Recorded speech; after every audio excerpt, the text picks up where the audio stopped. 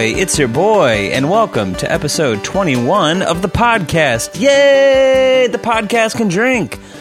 Yay! Episode 21 of the podcast. The podcast is of legal drinking age. Yay! Wow, what a celebration. Thanks for tuning into the podcast this week. If you want to, you can subscribe everywhere you listen to podcasts and connect with the podcast on Instagram and Twitter at thisismpod. Check us out at thisismpod.com and send us an email at thisismpod@gmail.com. Oh man, dude, so I do voices, right? And I never know where they come from. They just sort of start hitting me all of a sudden, and like for some reason I've started talking to my girlfriend ubiquitously as like the voiceover for movies. Do you know what I mean? Like, we're getting ready in the morning. I'm like, are you ready? Because, like, I drive her to work, and I'll just say things like, are you ready to go to work this summer? And I'll, like, say her name. But I'll say... Anyway, dude, yeah, it's dumb. Like, we'll be cooking dinner, and I'll just be like, do you have the fish? Let's get ready to put it in the skillet. Anyway, I don't know. I guess I was thinking because I was doing a silly voice that made me think of that. Did I say everything I wanted to say, though? Yeah, you can connect with the podcast, social stuff. Also, look up M, the Heir Apparent. That's the letter M, the Heir Apparent, on Spotify, and check out the featured playlist of all my original music from 2019 called Gentleman Caller. Give those songs a throw, man, and check it out. Also, subscribe to the YouTube channel. Look up M, the Heir Apparent, on YouTube. We're posting the podcast there also, so... yeah, we're clipping stuff out. Eventually, you know, I've talked about this will be a video podcast. So find the YouTube channel and subscribe, and connect with us there. I was literally just thinking when I drove my girlfriend to work this morning, we were driving and she said something about resting bitch face, and she said, you know, I know I have resting bitch face because, like, when I walk around, guys will just say things to me like, hey, smile. And, dude, it pissed me off so much. And it wasn't that it pissed me off. Like, I don't care that guys say smile to her, but I was like, babe, you do not have resting bitch face. You know? Like, you know, women will say, oh, smash the patriarchy runs deep. And I was like, you're damn right it does. Resting bitch face is not a fucking thing. Do you know what I'm saying? Like, you're not smiling. That's all you're doing. It doesn't mean you look like a bitch. And the guy who's telling you to smile, it's not because you have resting bitch face. It's because he thinks you're cute and he doesn't know what the fuck else to say to you. Do you know what I'm saying? He sees you walking around and you're just not smiling, and he thinks you're cute and he wants to engage with you, and he's got nothing else. So please, babe, don't let that fucking affect you.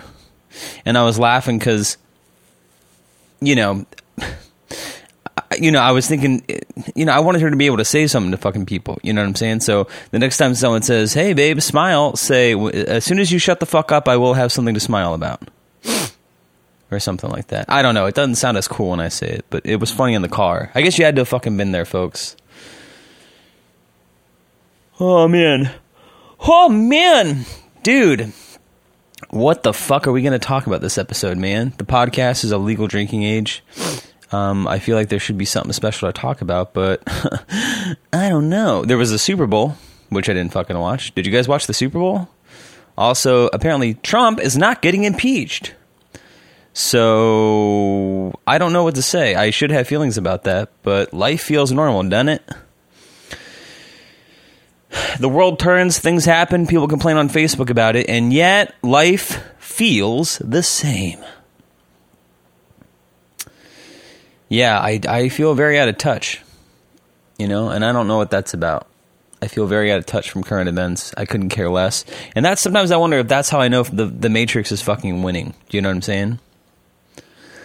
Big things are happening in the world of politics, in society, and I'm completely unplugged from it. A part of me couldn't care less. Do you know what I'm saying? It's like I'm just waiting for things. I'm waiting for the chips to fall where they may, and then I'll just deal with the consequences. Do you know what I'm saying? And that, you know, sometimes I think that's the way to be, you know, because the truth is everybody is so invested and involved as if they have any control over how things are going to happen. And that seems like a certain type of mental health disorder or something, or it certainly doesn't seem like the right way to live. But then I think so sometimes I think my route of being completely unplugged is the most reasonable. But then sometimes I think, oh, that's the fucking man winning, you know? It makes me think that there's actually like two, like we're living in like whatever dystopian future people have been writing about for years, you know, and I think every generation feels this way, but it does feel as if we're on the cusp of entering the fucking dark ages. Do you know what I mean?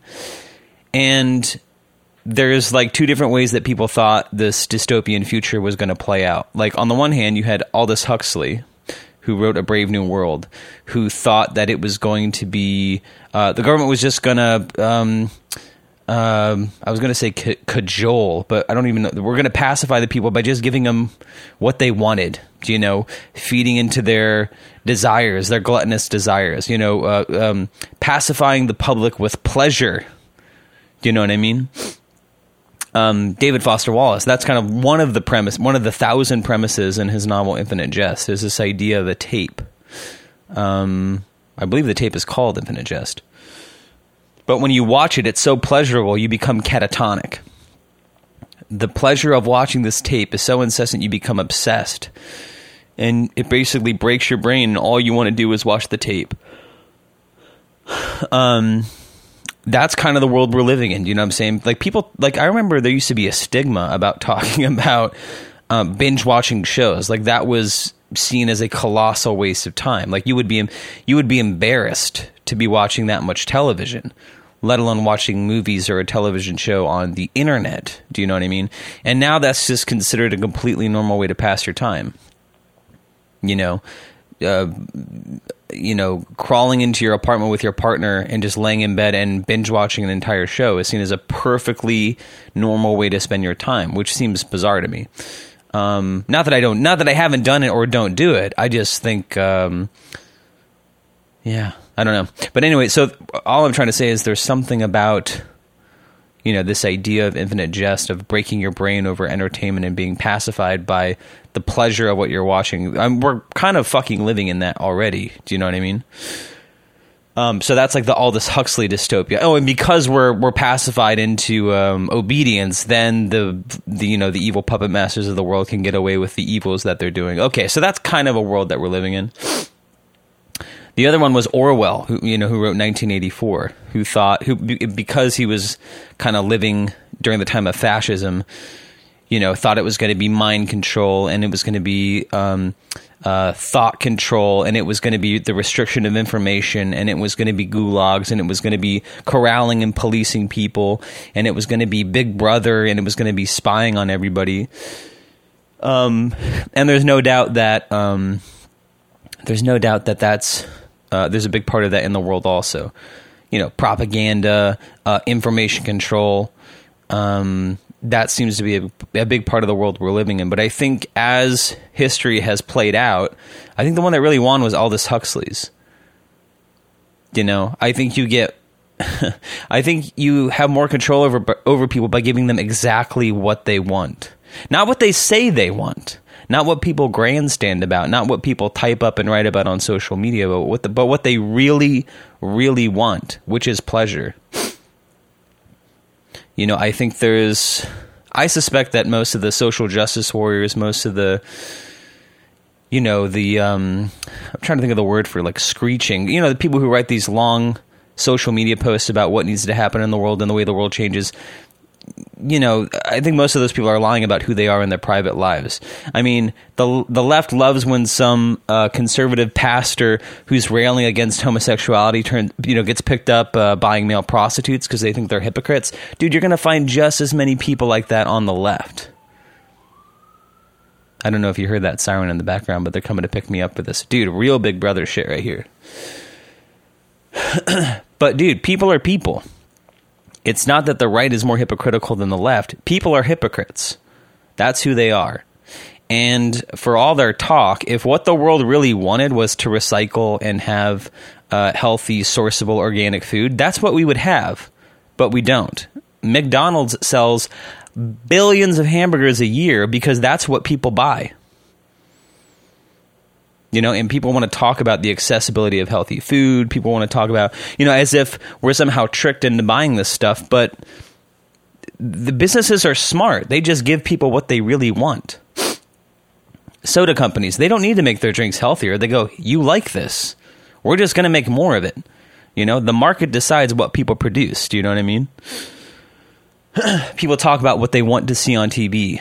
You know, what we should be showing people. We think our... you know, images of beauty are completely informed by what we're fed on television, as if people got in a boardroom and decided this is what we want people to believe. No, man, they just started putting this stuff out there, and that's what people were consuming. And so they said, oh, well, we'll just give them more of what they want. You know, there's a certain clarity of thinking, and, you know, it's not about like, I guess what I'm trying to say is it's not about constructing the narrative and then feeding it to people. I think the rails are already greased by who we are, who people are, just intrinsically.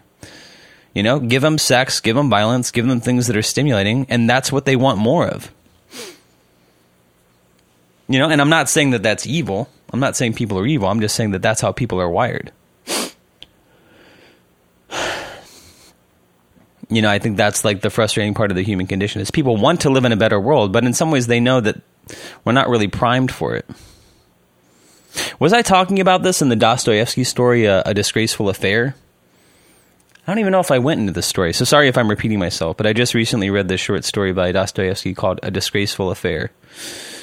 And it's about this guy who works in the government, and he's very idealistic, and he... you know, he's the beginning, it opens up with him in a room. He's sort of having drinks with two of his other colleagues, and he's sort of grandstanding about the change that needs to happen in politics and how the bourgeois and the fucking high and mighty people in politics need to humble themselves and ingratiate themselves with the common folk, et cetera, et cetera. And one of his friends says, we can't, you know, if that's the ideal, we're going to fall short. You know, we don't have it in us to do that, or something like that. And so as he's walking home after a couple drinks, this idea is sort of ringing in his head. And he stumbles on the wedding celebration of one of his inferiors, someone he supervises in the office. And he has all these grand ideas about how he's going to walk in. He's going to walk in and he's going to ingratiate himself with the people, and they're going to think he's such a nice guy for condescending to spend time with them. And he's just completely enamored with this image of benevolence that he's going to have. And as soon as he walks in, it all falls to shit. He embarrasses himself. People resent him being there. A whole number of things happen. But you know, it's this idea of, you know, it's easy to talk in a grandstand about the state of the world that we wish we lived in, and what we, you know, the types of ideals and morals that should, dude, I can't even think today. Like, it's palpable to me that it's like, I'm struggling to articulate my thoughts. I'm struggling for words. Do you know what I'm saying? Excuse me. But it's easy to say, you know, the types of laws we wish govern the world that we live in. But, you know, the rules that we actually live by are very, very different. Do you know what I mean? Like, one of the examples for me is, and of course this is completely anecdotal, but, you know, when it comes to the type of world that people broadcast that they want to live in and what they wish other people did, I have one of my music friends, one of my music acquaintances who I've known for years. She is one of the crunchiest people you'll ever fucking imagine.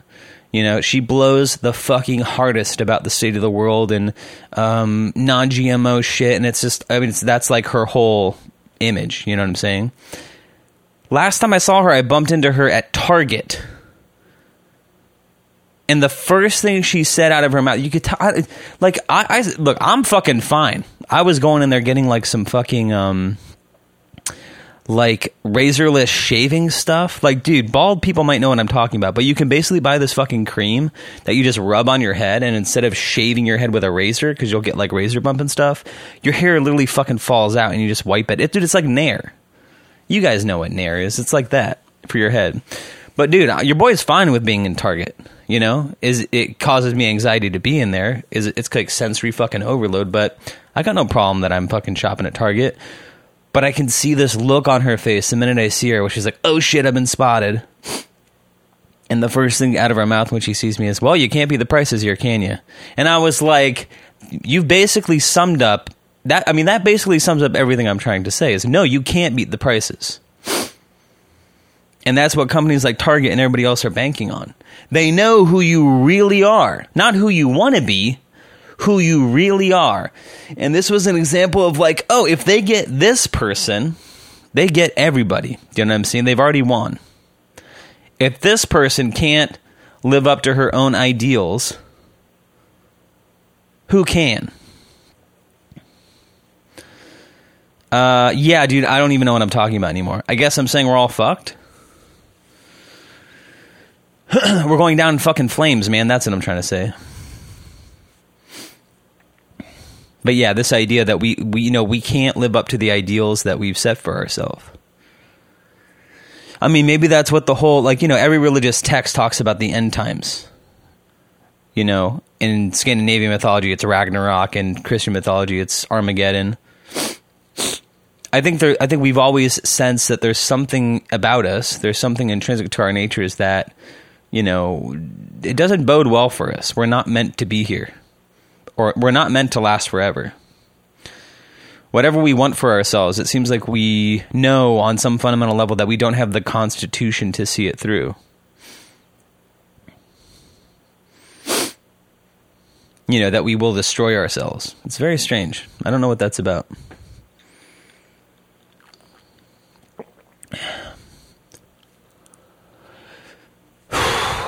Man, wow, bleak.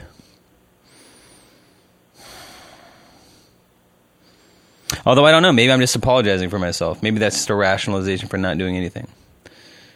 You know, but I don't know what to do. Take to the streets, start chaining myself to bulldozers or sit-ins. Do you know what I mean? I don't know what to do. I feel like a man without a flag. Do you know what I'm saying? I feel like literally a rebel without a cause.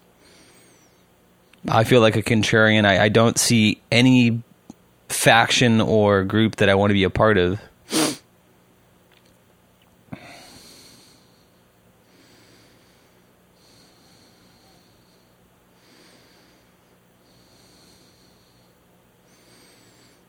I should just build my own fucking country. I should buy an island.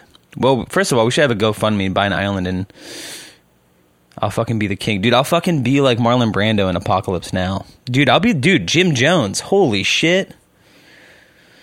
I'll just be the next Jim Jones. I'll just start my own colony in French Guiana, and you guys can come live with me.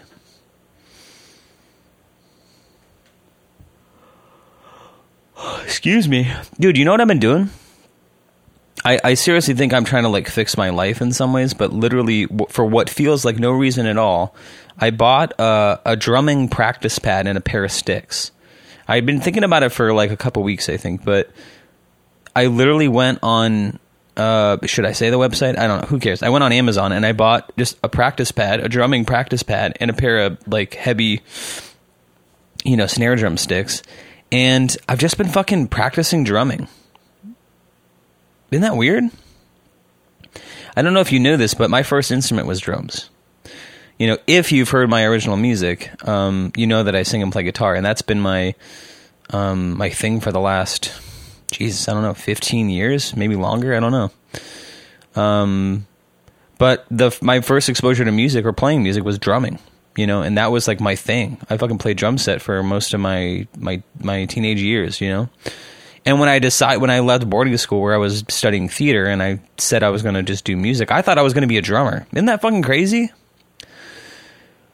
But one thing I always said is when I was taking drum lessons, I never practiced.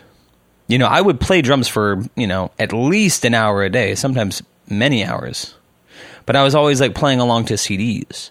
And when I would show up for my lesson, I was like never prepared for the things that, you know, he had sent me home to practice.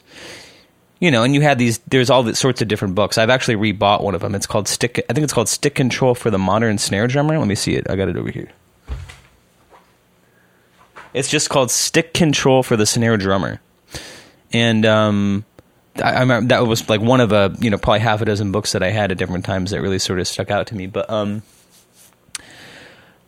yeah, I like never practice, And I think as I get older and I look back on my life, I think I'm trying to like, in my quest to become like the quote perfect person, whatever that is, whatever cosmic standard I'm holding myself to, that I'm, and I think almost like I'm going back over my life and trying to correct things. Like for like a year and a half ago, it was like studying music theory.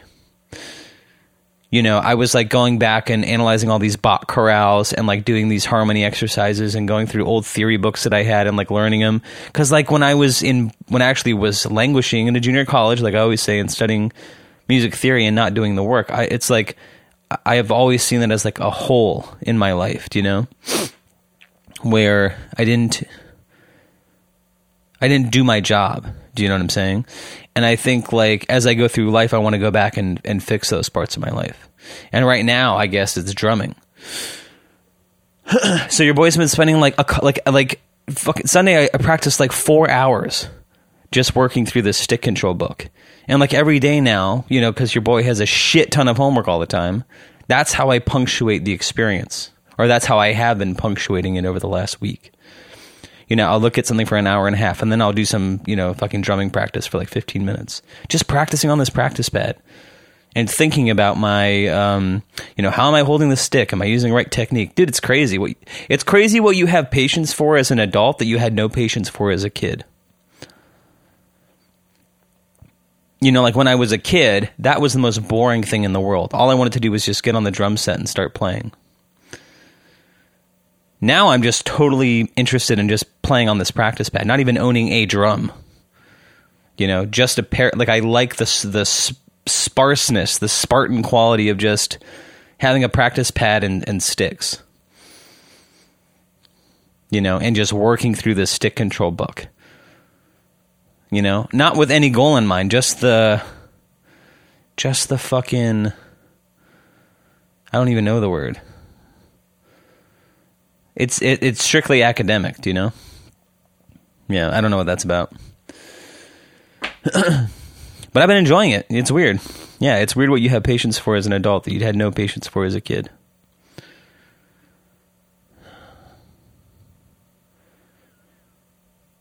Maybe all this is coming up because I'm back at school. Do you know what I mean? Like, I think because I had spent so much of my life recently trying to have a creative career that it didn't, quote, work out, so to speak. There's almost like I feel like I'm sort of I'm literally reverting back to like I'm picking up where I left off. Do you know what I'm saying?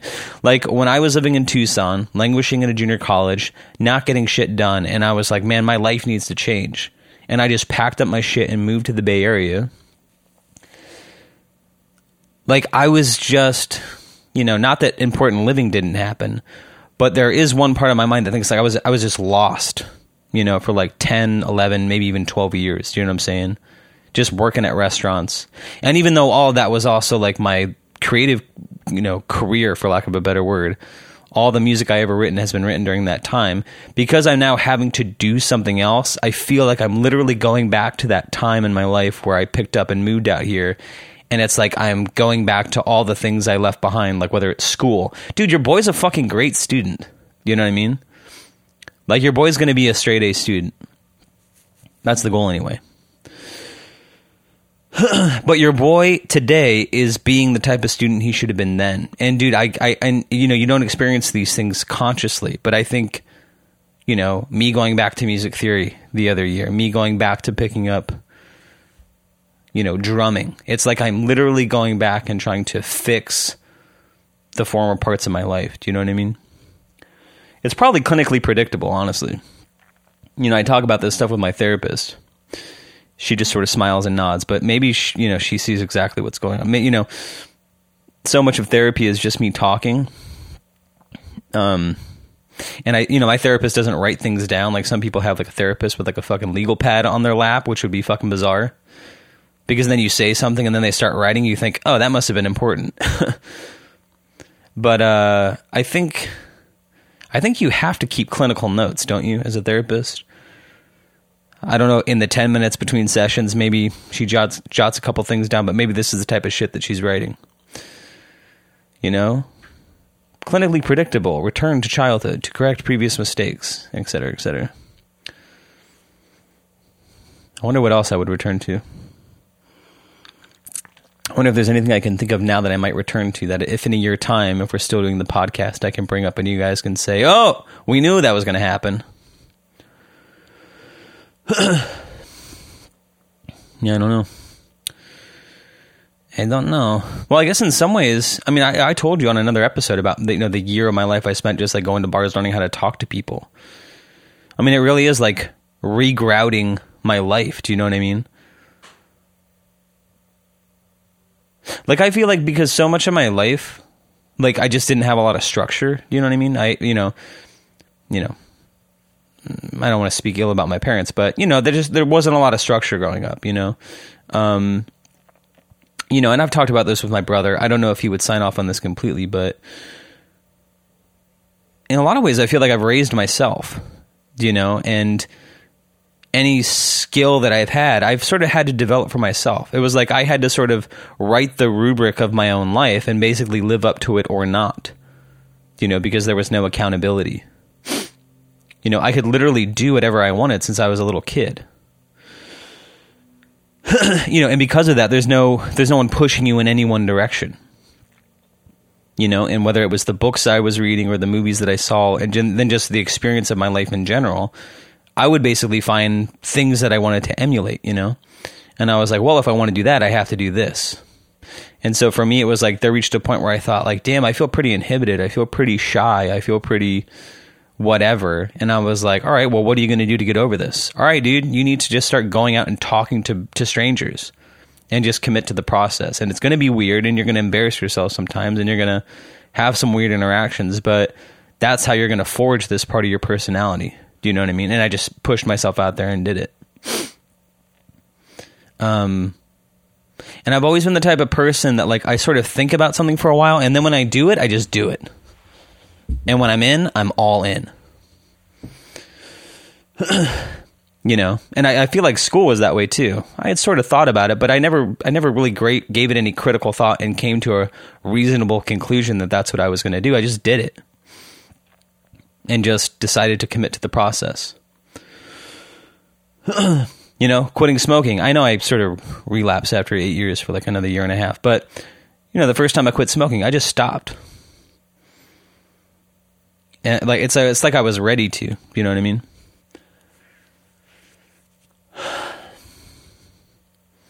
Anyway, does this make sense? I don't know. I feel like I'm sort of jumping around from topic to topic. I don't really know why we're talking about all these things, but maybe it makes sense to you. Sometimes, like I've said, first of all, I hate that I keep saying like I've said or all that stuff, but when I do go back to listen to these episodes, sometimes I think, oh, it's like a little theme and variations. Do you know what I'm saying?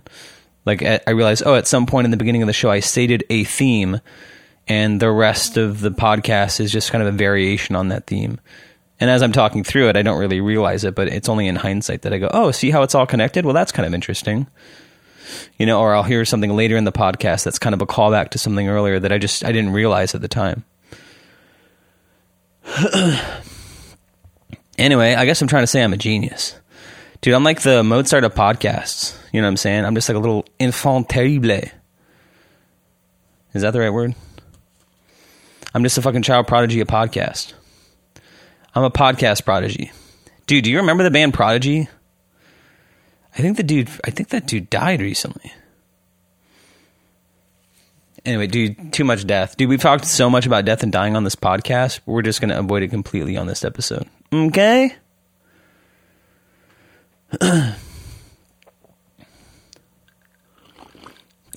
Excuse me. Yeah, dude, now that the semester has started, I literally cannot read for pleasure.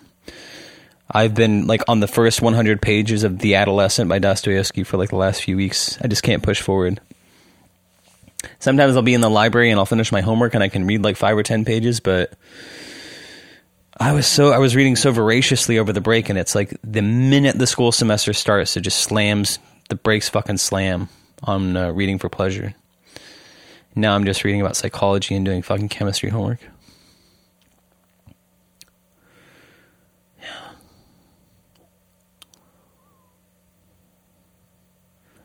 Yeah, just drumming, I guess. Fucking Ringo Starr over here. Yeah, I don't know what the end game is.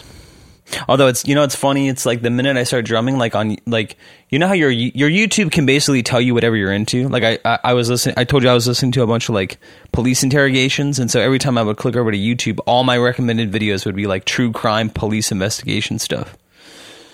Now it's nothing but drum stuff. I click over to YouTube and it's all these fucking drum videos and gear reviews, and it's just like, ugh. I'm really trying to fight against it.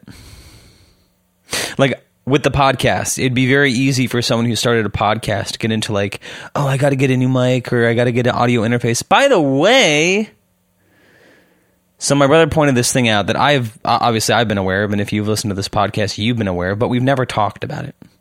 And there's a disturbance in the force of this podcast every episode that you've noticed if you listen, which is at some point in the hour, and dude, if there's a God, it's going to happen right now. Do you hear me? But at some point in the hour, my voice gets garbled for about 5 seconds. And I don't know what it is. It's something with the interface. It's been doing it for a while. I've had this interface for a few years now. But something happens where my voice gets garbled and it sounds all choppy and robotic for about 5 to 10 seconds, and then it clears up. I've kind of poked around online looking for ways to fix it, or maybe I just need to get a new unit. I don't know what it is, but it seems to be a common problem with the unit that I have. Now, it would be very easy for your boy to just buy a new interface. You know, I'm not saying that they're giving them away for free, but it's also not going to cost you an arm and a leg. You know, you can get good stuff for cheap these days. And, you know, I don't like talking about gear because most people who listen to this won't know what the fuck I'm talking about, but your boy's just using like a cheap mic. You know, I know a little bit about EQing, and I'm not saying it's perfect. I'm not saying this is the best sounding podcast that you listen to. But, you know, if you're like me and you see a lot of video podcasts that people are doing, everybody's using the same mic. Everybody's using, it's called a Shure SM7B. And it's sort of like the industry standard of like radio and broadcast. So everyone's using that shit. It would be very easy to buy that mic. But no, my whole thing right now is I'm using what I have to create, like I'm focusing on the process. Do you know what I mean? I'm focusing on developing the skill set as a speaker.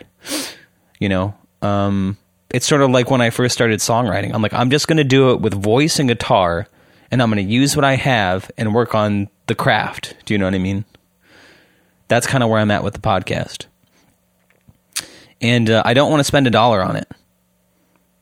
Do you know what I mean? I want to use the tools that I have right now. I want to do what I can and do the best I can for as long as I can. And there may come a time when I have to upgrade, but in the meantime, it's just going to be what it's going to be.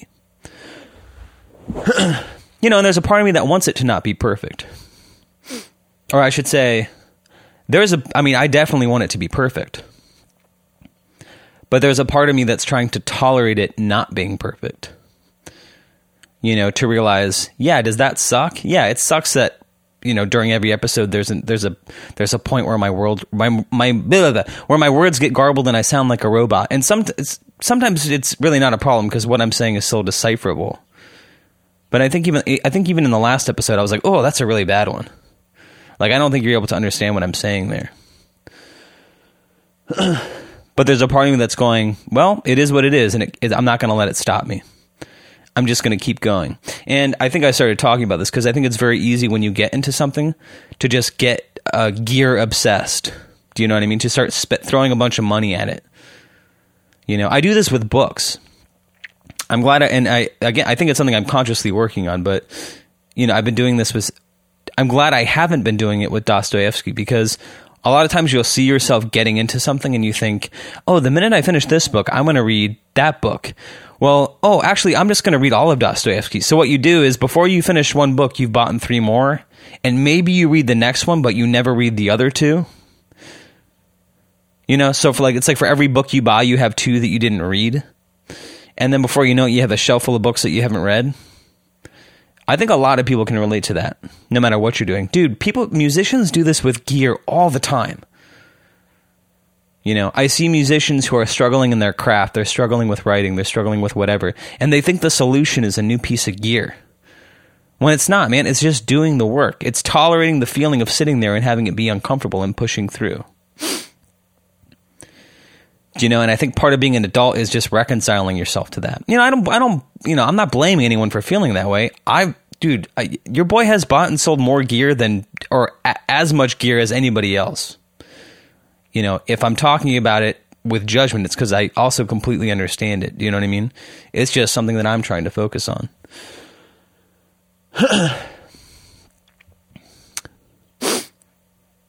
But I'm trying not to do that in my life anymore. You know, I said, I'm going to do this podcast. I'm going to do it with what I have. I'm not going to buy a new mic. I'm not going to buy a new interface. I'm not going to do this. I'm not going to do that. I'm just going to start with what I have and use it for as long as I possibly can.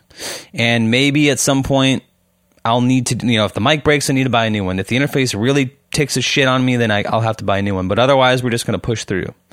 And it's going to be perfect. No, dude, your boy's going to sound like a robot once every hour. But hey, you can deal with it.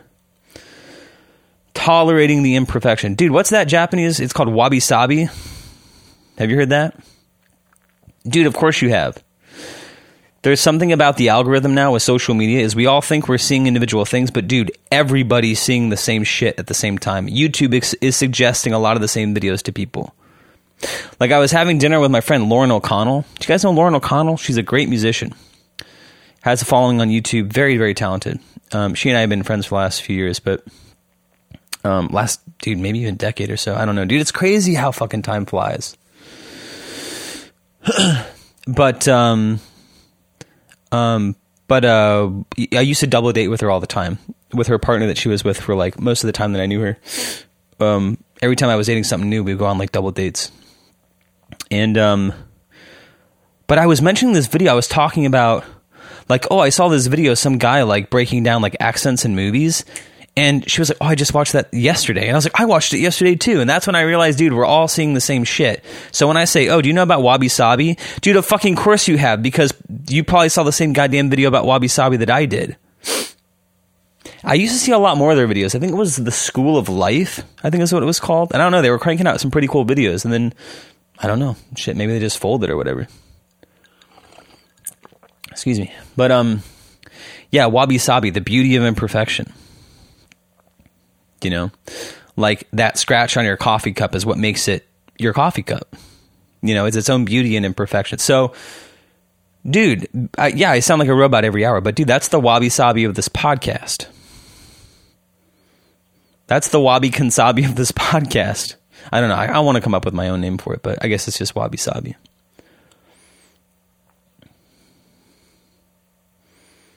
Dude, do y'all remember the song The Name Game? I was literally just, you know, it's like if your name was John, it'd be John, Boban, Banana, Fana, Fofan, Fee, Fi, Moman, John. Larry, Boberry, Banana, Fana, Fofairy, Fee, Fi, Mo, Mary, Larry. Billy, Bobilly, Banana, Fana, Fofilly, Fee, Fi, Mo, Millie. Billy. Dude, say it with me now. Let's pick a name. Lisa. Ready? Lisa, Bobisa, Banana, Fana, Fofisa, Fee, Fi, Momisa, Lisa. But I was already thinking, Wabi, Sabi, Bobabi, Banana, Fana, Fosa, Bobby, Pee, Pi, Momasi, Masi. Whatever it's supposed to be. Alright, dude, enough fucking around. Anyway, dude. That's why you like this podcast. You know, you may not know it on like a conscious level, but what you like is that it's not perfect. If this was like one of those NPR podcasts, you know, where maybe it's not about that. You know, if it was perfectly produced, actually, dude, who am I kidding? Maybe you'd like this podcast a lot better. Dude, maybe the truth is that you enjoy this podcast despite its imperfections. You know, like maybe you listen to this podcast and you say, well, I wish it was a little better produced, or God damn, that shit's annoying, but well, yeah, I guess it's good enough. Dude, it's hard to know what people like about you. I think it happens to a lot of musicians, or even, in general. I think sometimes people are confused about what people enjoy about them. I think it's why most bands, like once they get successful, I feel like they lose something that their early audience really loved about them. Excuse me.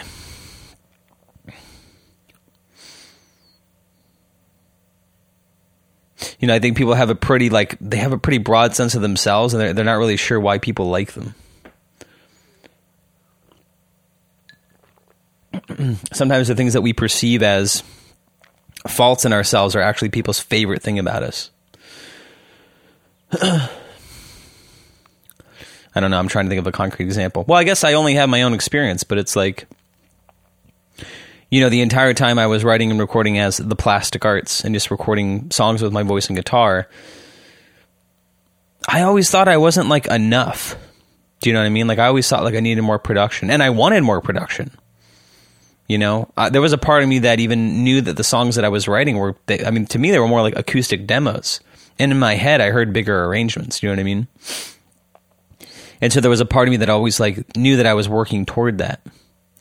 And when I did, you know, I knew that there was a large contingency of the people that listened to my early music that were not going to like this. You know, that they liked the intimacy. Do you know what I mean? But I just sort of had to head off in my own creative direction. And you know, it's hard. But I think the only thing I'm trying to point out is that, you know, sometimes maybe it's not even about better. Maybe it's just different inventories. But there's things that people value about us that we think are blemishes that actually people are really endeared to. Like, my girlfriend has this scar on her chest. She says it was from like a pimple, but it had to have been like a cyst or something. I don't know. But scars are weird, right? Like she basically has this keloid scar on her chest. And I hesitate bringing it up because I know she's kind of insecure about it. But to me, I like it. You know, and I don't see it like 99% of the time. Do you know what I'm saying? But it's like if that scar disappeared, I would miss it. That's her wabi-sabi. Do you know what I mean? And I genuinely like it about her. There's no part of me that thinks she's beautiful in spite of that scar. Like, I really like it. I find it endearing. And if it disappeared, I would miss it. You know, I don't know what that is for you guys, but I think everyone has that, you know? Like, I've talked about the photo face. I've talked about, like, people exist in the world where, you know, if you point a camera at someone, you instantly see them compensate for whatever deficits they think they have. They'll suck on their cheeks. Girls have a whole fucking repertoire of, you know, they'll stand facing the side. They'll fucking, like, bend one knee. I don't fucking know how to describe it, but you know what I'm talking about. They put their hand on their hip, like... Girls have all sorts of ways to compensate for what they think are their deficits in photos. And everybody does this. But someone will never... have you ever had times where you just look at someone that you were never really attracted to and you just have a moment where you go, oh, actually, they're very attractive. Or, wow, that was a very attractive moment for them.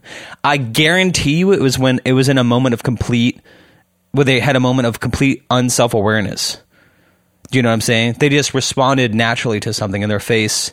just sort of lit up in a certain way. Do you know what I'm saying? Like, people think they're more attractive when they, like, suck in their cheeks or stick their neck out but when you're holding tension in your face, I feel like you can't be beautiful. Do you know what I mean? Like, if you're a photographer, now, what the fuck do I really know? But, dude, I'm about to hit you with some fucking truth. I guarantee you that most of the photos a photographer keeps from a session are the in-between shots. You're posing someone, you're telling them to do this, you're telling them to do that. But I guarantee you the best photos are the one where they're sort of, you know, if you're firing at someone going like, and you're firing like 10 photos, it's the in-between shot that's the keeper. It's not the one where they were posing the hardest. It's where they were just looking off to the side and you just happened to catch them. Do you know what I mean? Because there's nothing lamer than seeing a photo in a magazine or anywhere, especially on social media, which is what most photos on social media are, where the person's trying. Especially if they're trying to look nonchalant. You can't fucking fake it. You know what I'm saying? Like, people do this thing where they try to take a photo of themselves, but they think like they can convince people that it wasn't taken by them. Do you know what I mean? They're like looking off to the side and it's like, homie, I'm picturing you just fucking taking photos of yourself. Like, I'm picturing you wherever you're at, just like taking photos of yourself and like looking off camera. Do you know what I'm saying? You're not fucking fooling anybody. But yeah, dude, you can't fake that shit. And I bet if you're a photographer, you could totally fucking write me and let me know that I'm exactly goddamn right.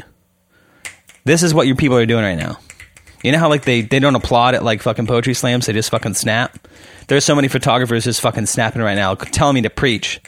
Preach, podcaster, preach. That's it, dude. Most of the photos that people keep from photo sessions, I guarantee you, are the interstitial shots. Because that's when people are the most beautiful. Dude, I had a memory of this. I had a friend growing up named Victoria. We were driving somewhere. She was dating my friend Alex. And your boy was so insecure growing up. Do you know what I'm saying? Like, I was so self-conscious. And I remember we were driving one time, and she was in my passenger seat. I was driving. And I don't know what we were laughing about, but she said something or I said something, and I laughed. And she just said, "Oh, that was a really handsome smile." And I like clammed up. But that always stuck with me. Because I knew in that moment exactly what I felt like. I had this moment of like, oh shit, that was funny. And I just I just smiled and I laughed or whatever. And she just went, "Oh, that was a really handsome smile." And I went, "Oh shit." You know, because as someone who's so self-conscious and you're hyper aware of your body and how like people are experiencing you and how you're literally posing for the world. I knew that feeling of like, I was, how do I word it? I was reckless, or I was uninhibited. In that moment, I knew I was uninhibited. And so her pointing that out to me, my immediately knee-jerk reaction was to like snap back into control. Because I was like, oh shit, I really let myself go there, didn't I? But that, I always sort of, not, you know, in the moment I didn't realize it was important, but psychologically, I've always flagged that as like a teachable experience where I was like, oh, you can't see yourself, or people see you a different way than you see yourself. Do you know what I'm saying? Those moments in our life where we think it's like reckless abandon, or we feel uninhibited and we feel dangerous. Sometimes that's where the beauty is. Do you know what I mean? When I do this podcast and I think, oh, this is really fucking going horrible and I'm bouncing around. Dude, sometimes I go back and I listen and I go, oh, that was awful. Like, yeah, you're right. That was really shitty. But sometimes I go back and I go, oh, that was magic, man. That was the best part of the podcast. You know, and when I'm sitting here and, you know, I never write anything down, but sometimes I do have like a little quiver of, 3 or 4 things I want to fucking get to. I rarely do, but sometimes I sit down, and when I am just sort of sitting down going through the fucking thing, in the moment I can feel like, oh yeah, dude, I'm getting it done. Your boy's getting it done. And I go back and listen and it feels completely fucking robotic.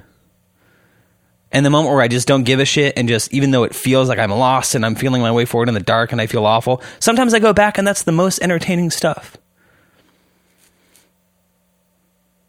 You know, one thing I talk about in therapy all the time is I feel like I don't know what I'm supposed to be doing. Like we talk about these things and I just go throughout my week and, you know, some of what we talked about I'm just sort of thinking about in the background. But it's like I'm not doing any work with a capital W, you know.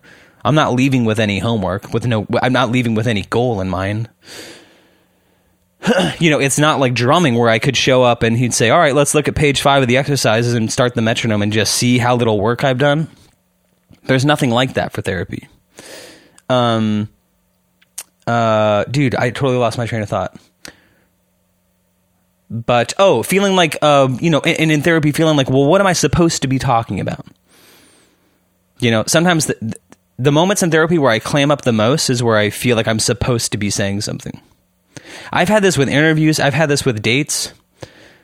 You know, when I talk about going out and trying to connect with people and like learning how to talk to people, the times where you fuck yourself up the most is when you think it's supposed to be going a certain way. Like dudes who think they're going to learn the game or learn how to, quote, talk to women they're destroying themselves from the beginning. Because they think you can just say a certain thing or you think it can go a certain way. Like as if girls are sitting there with a fucking quarterback wristband of like plays. And when they start talking to you, they're like, oh, this guy doesn't know the plays, man. That's not it. What gives especially females the power when it comes to talking with them at the bars is they know they don't have to do anything. They have the confidence. They don't care where the conversation goes because they don't need it to go anyway. Do you know what I'm saying? And that's what you need to have when you talk to females, when you talk to people that you're romantically interested in, is you need to be able to feel that the conversation can go anywhere and you're perfectly fine with it. Not because you not because you have like a trick, not because you've like, you have a canned response for everything, but because you're just comfortable in your own skin. Anyway, dude, is this making sense? What the fuck am I talking about? Anyway, I think what I'm trying to say is, when I go into therapy and I think I'm supposed to be talking about something, that's when it shuts down. Anyway, dude, I feel like your boy was on the cusp of a great fucking insight or a great point, and I fucking lost it.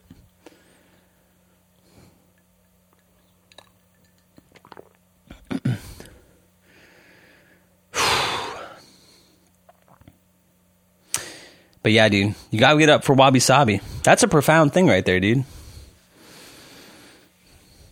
I mean, don't we talk about this in creativity? Like, sometimes the most boring music is the most technically perfect. You know, it's like you can literally fucking polish the interesting off of something. Like, to me, when you look at social media and stuff, like, if I don't know what your feed looks like, but as a dude, Instagram clearly wants me looking at chicks. Because, like, when I hit that search button, or when I hit that magnifying glass, you know, the sort of browse or the search or whatever, first of all, your boy watched Cheer with his girlfriend. My brother was like, oh, you guys got to watch Cheer. Like, he and his partner were watching it, and he was like, oh, you guys got to watch the show Cheer. I'm watching it at my girlfriend's place. Like, not even at my place. And all of a sudden, Instagram is showing me fucking Cheer shit, like other Cheer people on social media. And I'm like, how the fuck does my phone know that I'm even watching this goddamn show? You know what I'm saying? So that's super creepy. But it shows me all the same type of females, like, who are like social media influencers or whatever. And their shit's all airbrushed and shit. And everybody looks the same. Dude, it's like sad to me. Where I go, oh, this is what you're aspiring to? You just want to be like everybody else? It's like these fucking clones, man. That's not interesting at all.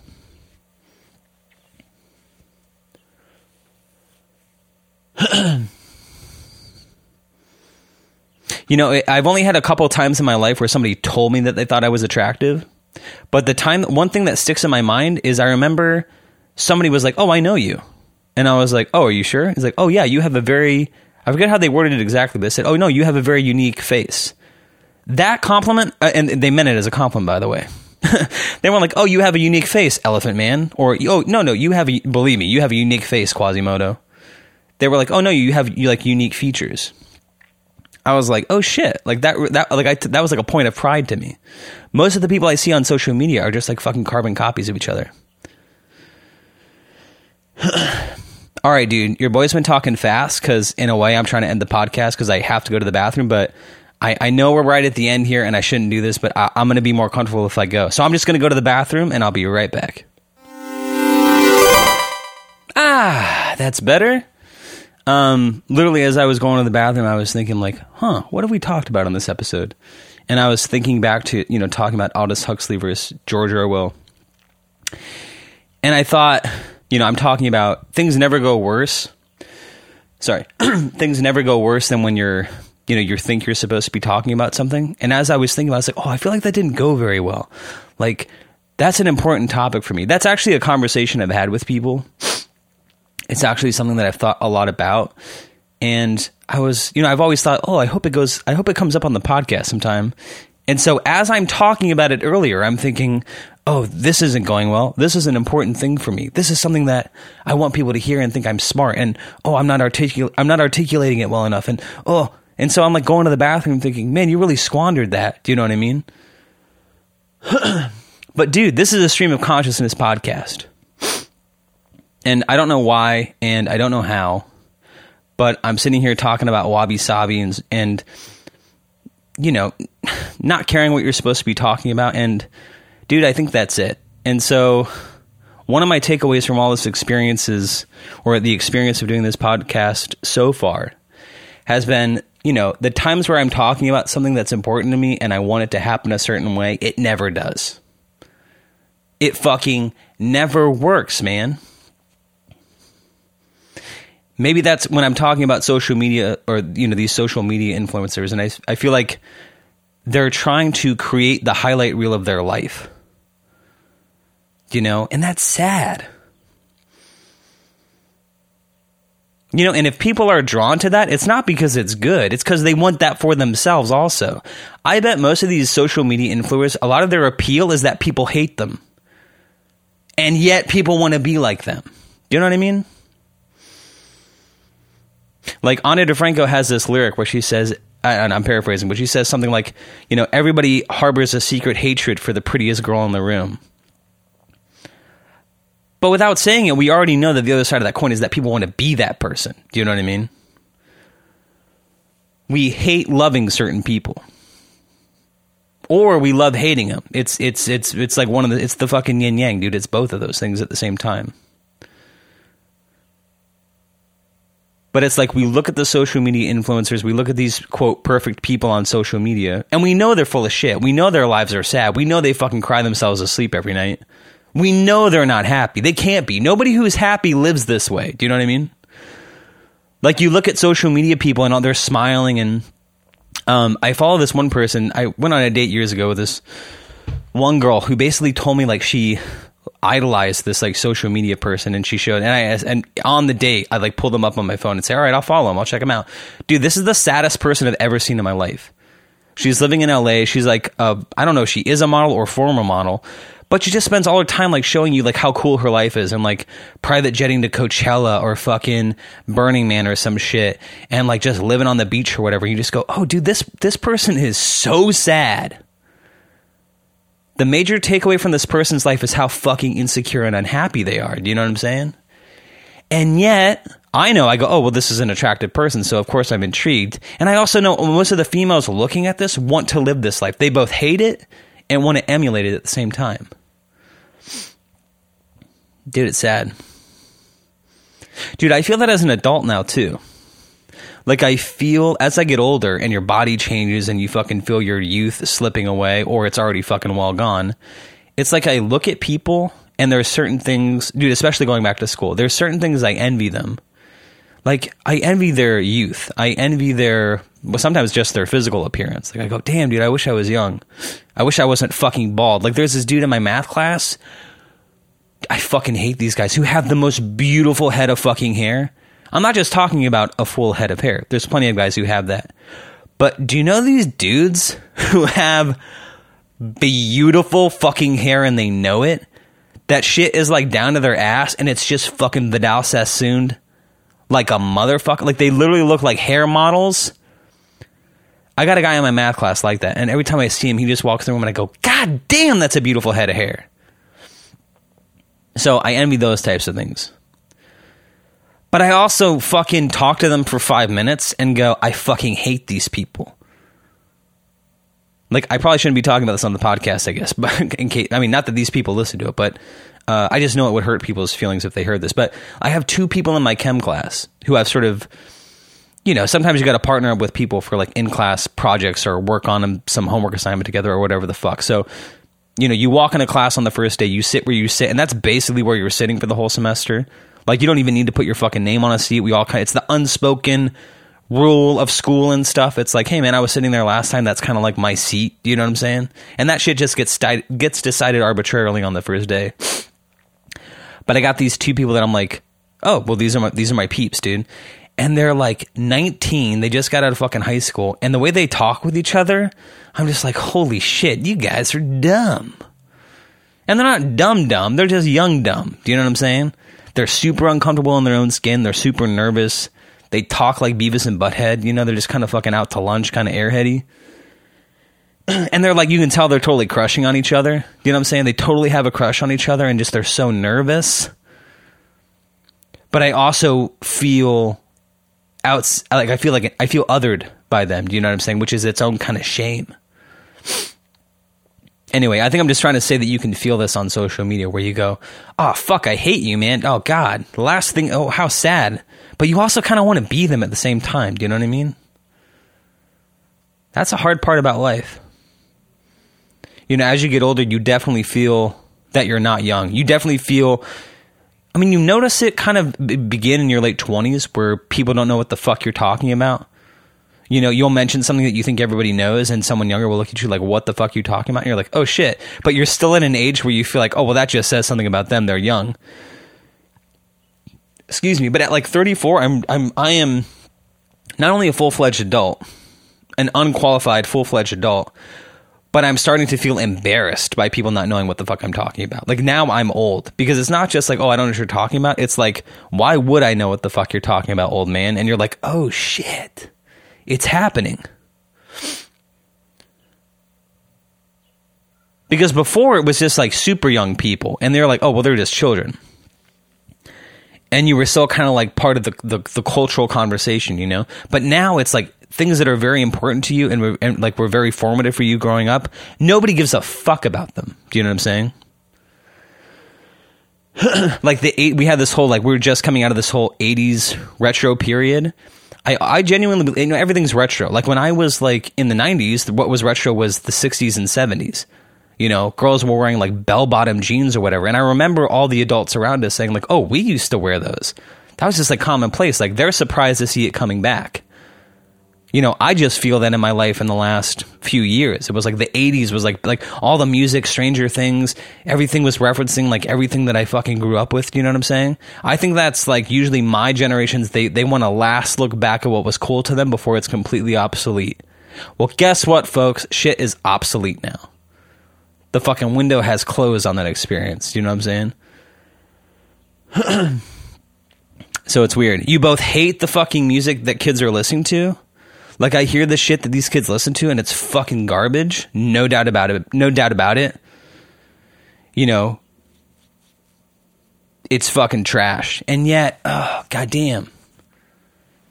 But, dude, they'll feel the same way about this stuff that I felt about the stuff I was listening to. Isn't that crazy? Like, dude, who's the, like you know, we were talking about Mr. Rogers and shit. Everybody my age can talk fondly about Mr. Rogers and talk about how important he was and what important work he was doing. Who is that today? Do we have a Mr. Rogers? Is there one person reaching the youth who's like formative right now that matters? I don't fucking know, dude. Is it Migos? I don't even fucking know what kids are listening to these days. Extension or whatever the fuck. XXXTentacion or whatever the fuck. I don't know, man. I'm just embarrassing myself. All right. Well, maybe on that note, we'll just fucking wrap this podcast up. Thanks for listening. I feel we kind of stutter-stepped at the beginning, but we got into some juicy stuff, you know? We usually find something to talk about on this podcast, and thanks for listening. If you haven't subscribed already, you can. Everywhere you listen to podcasts, usually Apple Podcasts and Spotify is where most people listen. So if you want to do like everybody else, join there. If you want to connect with the socials, you can find the podcast on Instagram and Twitter at ThisIsMPod. And you can connect with me personally at ThisIsMXOXO. What the fuck else? Look up M, the Heir Apparent on Spotify. That's the letter M, the HEIR Apparent, and stream my playlist of original music from 2019 called Gentleman Caller. And I don't know, I'm sure there's other things. Actually, my music's playing me off right now, but anyway, thanks for listening. You guys are great. Thanks for going on this journey with me. And I told you, it's the best part of my week, and I hope you enjoy it too. So thanks for listening. Thank you for your time, and ciao for now.